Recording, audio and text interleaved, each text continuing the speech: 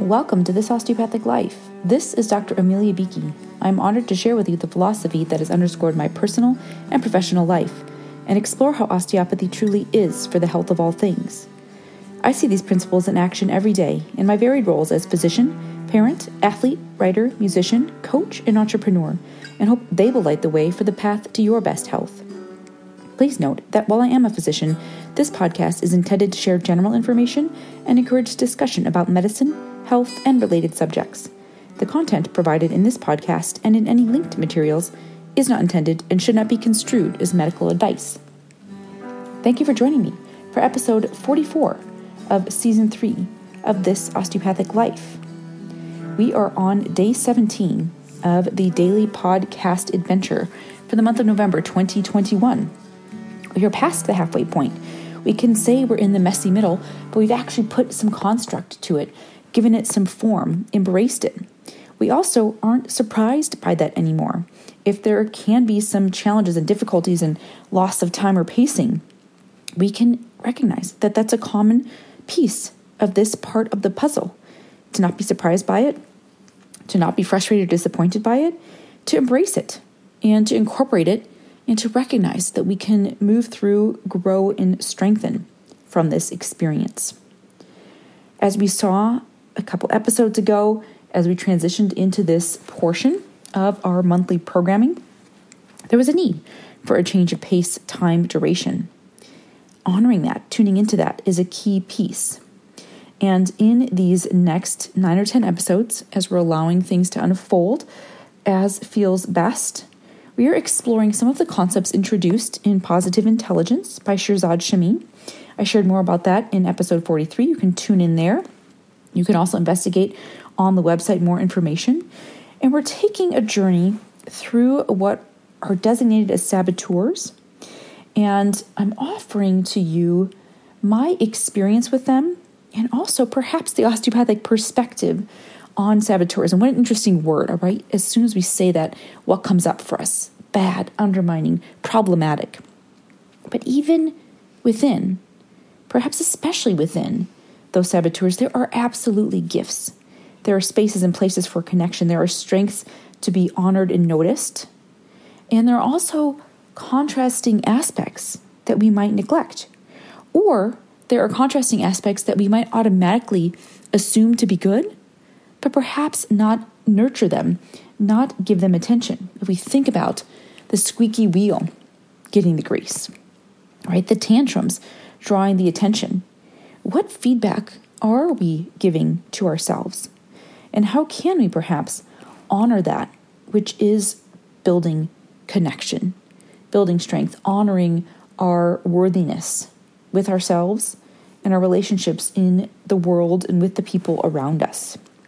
And so today we're going to explore control and care. And I want you to just toggle back and forth between those two and see what comes up for you. Does control sound safe and powerful? Does it sound confining and anxiety-provoking?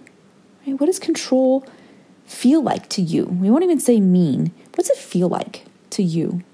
Get it about being in control. We've talked about control in lots of different ways, and we're, of course, going to explore that here today. And then take a moment and just think about care. And notice often what comes up is this warmth, this empathy, this perhaps maternal, nurturing nature. But does care sometimes feel exhausting? And how much care is there to give? Who am I caring for? Am I receiving care in return? So notice there are different ways any of these words and ways of being can resonate with us. So let's go back and let's look at control.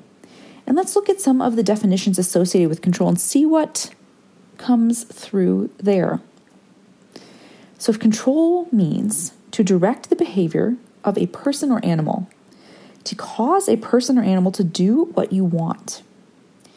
Now, if we think about that, and if we have been tuned into one another for any length of time in the concepts of coaching, in the concepts of how I approach clinical practice and osteopathic medicine, Is it even possible, right, to control the behavior of another? And you could say, well, perhaps, right, with enough force.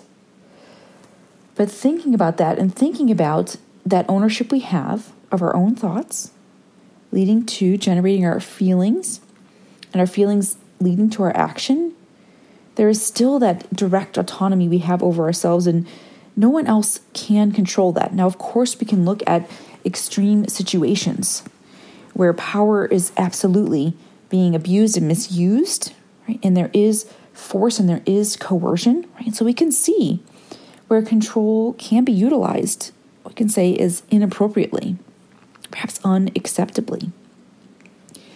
And so just noticing that and beginning to say, right, how is control showing up in my life? How am I implementing or utilizing, or what expectations do I have for control? Am I expecting to direct the behavior of another person? Now, direct can make that seem a bit friendlier. And I think about in the practice of medicine, let's say, right? It is a hierarchy. And in many ways, that's a good thing. It's meant to give support and offer experience and mentorship and guidance. Certainly, it can be misused and abused at times. It can be applied in a way that keeps others small, seeks to limit and force people to act in a certain way and not necessarily functionally or nurturing. And thinking about that, you might think of the word professionalism. That might come up in that space of directing the behavior, directing professionalism. Even looking at that concept, that practice has also been misused and abused because certain interpretations of professionalism can very much be ostracizing and marginalizing and biased. Right? Professionalism can be levied as a form of microaggression. So noticing where control is being implemented in the way of having power over, and that's actually offered as the next definition. Now, we've talked about power, right? Power with and for and to, right? But power over, noticing that and just feeling it. I feel this shadow come over, right? It's like we're standing on a sunny day when we're talking about the possibility of power, and we think of power over. It's like a big thundercloud comes over. And right now, I'm just going to offer up, I'm having a visual of Gargamel. Anybody who watched the Smurfs growing up, right? So you have all the pleasant music and the collaboration, right? Smurfs, if nothing else, were a collective. They were working together. And when I think about power over and control in that way, it feels like this doom and gloom.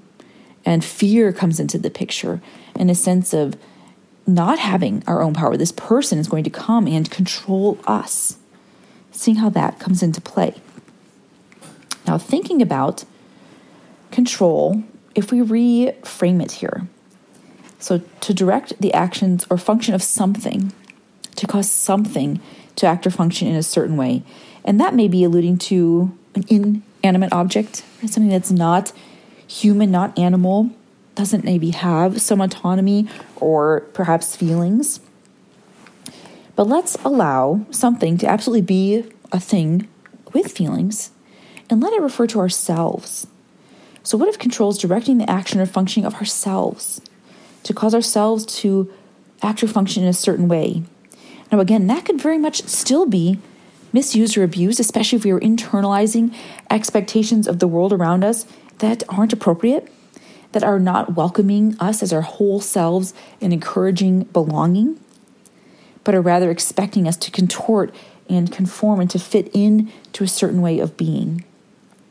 But there's also the opportunity to implement control in the way of taking that ownership, absolutely stepping fully into ourselves, being fully ourselves in any situation, stepping in and belonging, showing up, and recognizing that we do have control over our response in any situation, even those most egregious situations. And I've shared with you the impact of reading The Choice and the Gift by Edith Eger, Dr. Edith Eger, and looking there and saying, even in these situations when so many variables are absolutely beyond my direct control, I have control of my response. And that might be moment to moment, breath to breath, recognizing where that internal autonomy remains, persists, and holding on to that. Let's talk about control in that external world, and where, again, the motivation of being controlling, we're going to look at it that way, being a controller in particular situations, can be beneficial and helpful, and where it can cause us some challenge or even distress, perhaps internally and also perhaps in those relationships with the world and with the people around us. So when we're controlling, there can be this sense that there is a certain way to do things. It is the way we are going to do things, and we are going to do it the best. And now in that, there can be a sense of getting things done, paying close attention, being willing to do the work, right? Showing up, being committed in that space. And there can also then be a benefit there. You can count on this person to show up. If you think about perhaps group projects in high school, that comes to mind. Right? The controller might be the person who will pick up the pieces. And that can be super helpful, right? If the end goal is getting the project done, whatever the cost.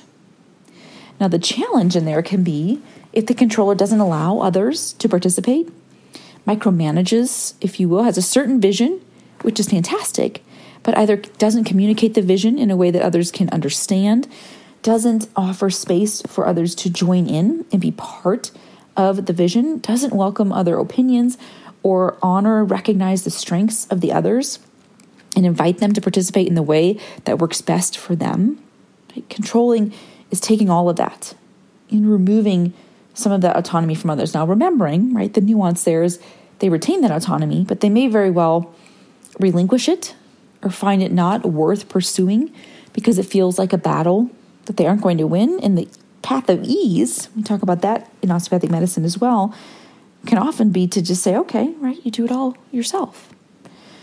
And ultimately, then the controller can end up by themselves. It can be ostracizing in multi-directions to take it all on and not welcome others in. So noticing that opportunity for restraint and opportunity to invite others in and to welcome that part that does see the mission, the vision, and have the drive to get things done. And see if there's a dial, right? If we can kind of moderate that temperature and find the space where that can be fuel and motivation, but it doesn't burn out the crew because it burns at a low enough rate to allow for a simmer, allow for that soup to come together, or allow for that sauce to reduce by welcoming all the parts to contribute. So looking at that piece. And as I scroll down, of course, right, we invite the gifts of the universe in. Control can mean power or authority to guide or to manage. And just seeing that difference, right? Not directing the person or the animal to do what you want. How does it seem and sound so much different to have the power or authority to guide or manage? So own that leadership skill of control, of having the vision and knowing you have the energy and the capacity even. You can do it all. But should you? For your own sake, for the sake of others, for the sake of the team, for the sake of the sustainability of the project, because you might do it once all on your own. But what if you're going to do it again or replicate it on a larger scale? That's where the team is welcomed in. And so thinking about that, power or authority to guide or manage. And I'd offer in there too, right, to encourage in the process of guiding or managing. And I'm saying this also to myself. I'm at a space where welcoming in different members of a team is coming up.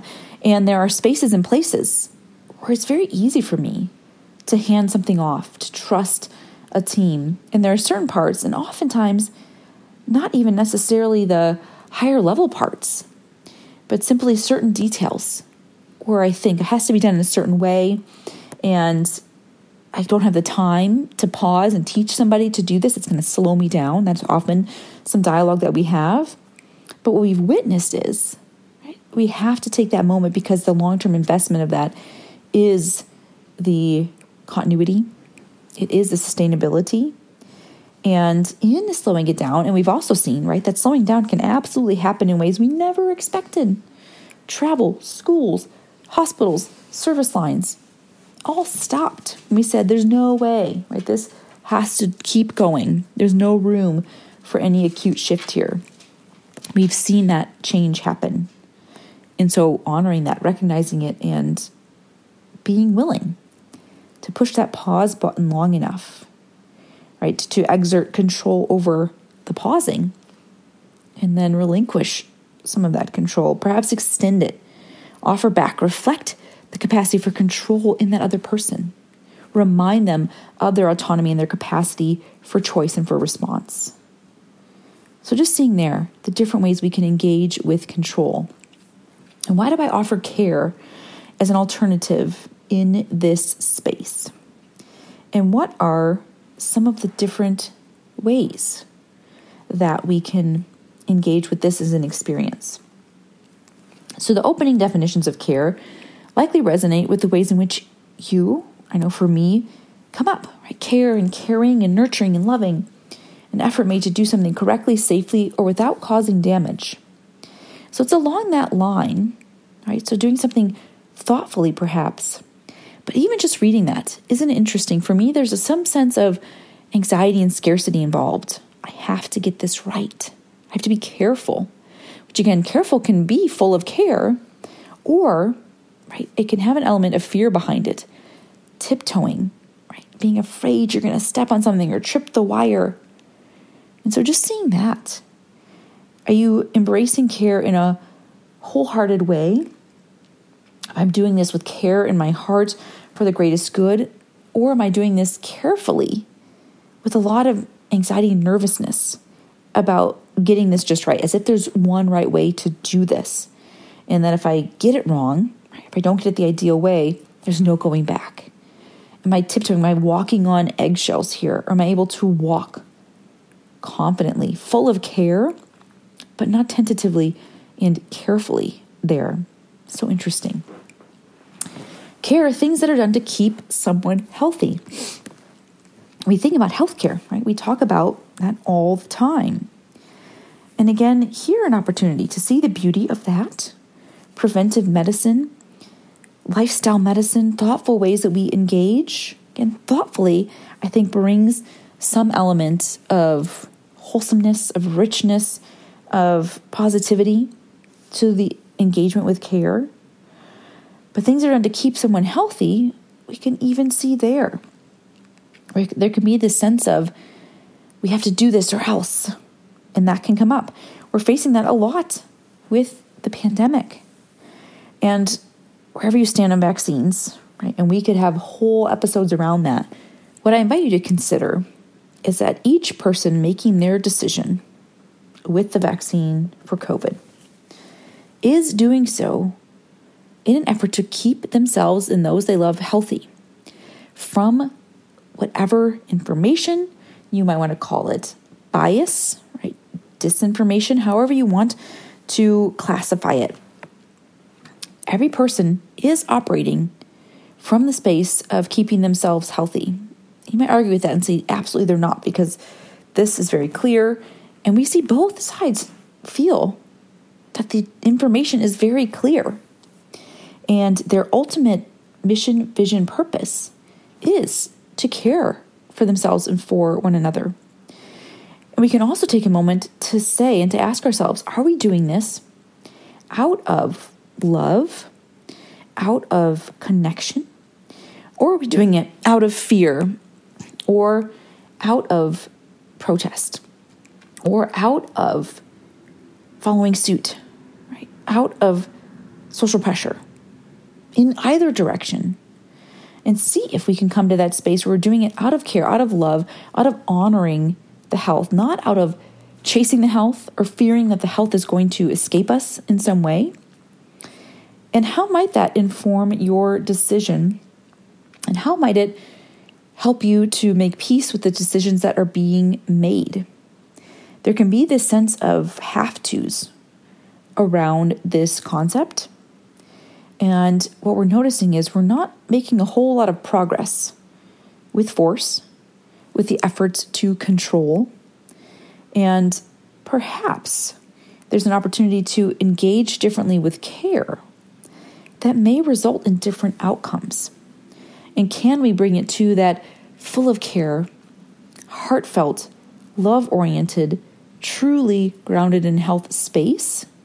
And how might that look versus that careful, tiptoey, anxious, nervous space? Care, things that are done to keep something in good condition. Immediately I think about polishing a table. I don't know why that comes to mind. That comes up. So we're seeing something and it can be totally functional, but we're contributing, we're providing nurturing so that it will last longer. Now, interesting here, I honestly didn't expect this, but we talked about it early on. I didn't look at these definitions before opening this episode, which might surprise you or might not. We've been together for a while here. I really do trust what comes through. And as I move through, scroll down these definitions, this is from the Merriam-Webster website. So thank you very much for this information and for giving us the space to explore words in such beautiful and investigative ways. Care, suffering of mind, grief. Do you often think of care that way? I don't know that I necessarily do, but what an invitation to shift that perspective. And again, see care, which often has its connotation in the positive, in acceptable, in this beautiful way of being. And not that grief isn't beautiful in and of itself, but just noticing that we do have different relationships with grief in the world, in our particular society and culture, and just seeing that. So care can also be associated with grief, which is listed as suffering of mind. And we talk a lot about suffering in coaching. Can we eliminate it? Can we eliminate it or lessen it for others?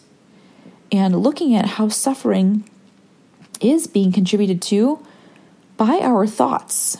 And now especially around grief and around loss, particularly in this time of the pandemic, that can feel really accusatory and shaming. But what if what it offers is that there can be some reduction in suffering by the way in which we engage with something? And that's not just a think yourself better. That can be an option. It's not a just paint it over, right, with rose-colored glasses, with shimmery, shiny gold, sprinkle it with glitter. We know, right? Glitter, right? The complications, the mess that can come. We're not asking ourselves to ignore what is or to jump ship because we're experiencing grief or experiencing suffering, but we're offering that there is space. And what I love to picture is the reduction of friction. And we'll chalk this up to my training in neuromusculoskeletal medicine. We think about, right, when a joint is not lined up just right, and there can be some grinding there. And early on, and with just a little bit of malalignment, it doesn't seem so problematic. You might not even have any pain, you might have any swelling, but over time, each and every rep, right, there's continuing friction and wear and tear. And that's where things can get irritated, inflamed, right, worn out, burned out, whatever language we want to use. And making space, reducing some of that friction, finding some improved alignment between our expectations, our reflection and response to a situation can provide some element of relief, even enough for just a moment to allow us to breathe and to be in a situation. And we may come back into those big feelings, right? But it gives us a sense of reprieve is available, because in really tough situations, in the throes of grief, you can feel like it is going to go on forever. And that perspective, that reduction of the friction, that pause, that breath allows us to see, this is not my forever. Right? This is a moment in time. And absolutely, it can be heavy and hard and painful and overwhelming, daunting, and it's not going to go on forever. Just knowing that can be relieving. So looking at care as something that causes such a state, such as worry and concern, even anxiety, a painstaking or watchful attention. And here we can see where control again goes from being thoughtful and managerial and leadership-oriented and willing and capable to, right, limiting and stifling and micromanaging, right, and disconnecting within the team. So too for care, right? There can be the thoughtfulness and the nurturing, and then it can sometimes become overwhelming, suffocating, stifling, right? Too much worry, right? Am I caring or am I worrying about something? And can we disentangle those two and recognize when one is weaving itself into the other? We can look at the responsibility for or attention to health, well-being, and safety. So we look at that as another option. To be concerned about, to give care, to have a liking for, to have an inclination, to be concerned about. So absolutely, there are ways that care is beautiful and valuable and a source of connection to ourselves, to others. Thinking about self-care, right? That comes up a lot. And is it selfish? Is it selfless? Is selfless a good thing? Because that means we've ignored that self even is there and in the picture.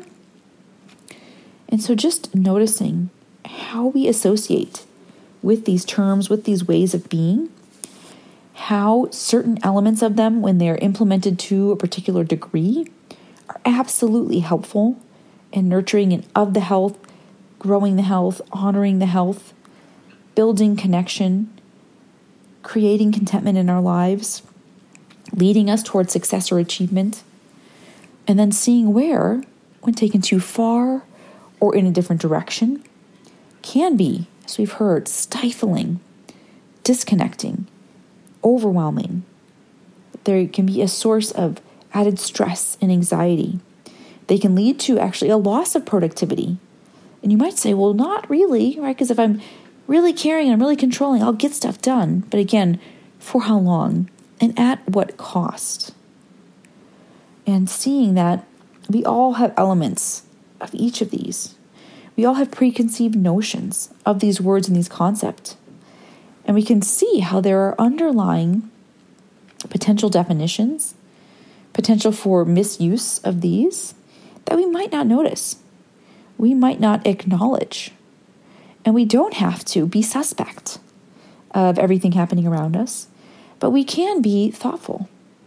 We can be aware. We can be tuned in to what it looks like to be fully engaged in something, what it looks like to be grasping for and holding on really tightly to something so that we do get it just right.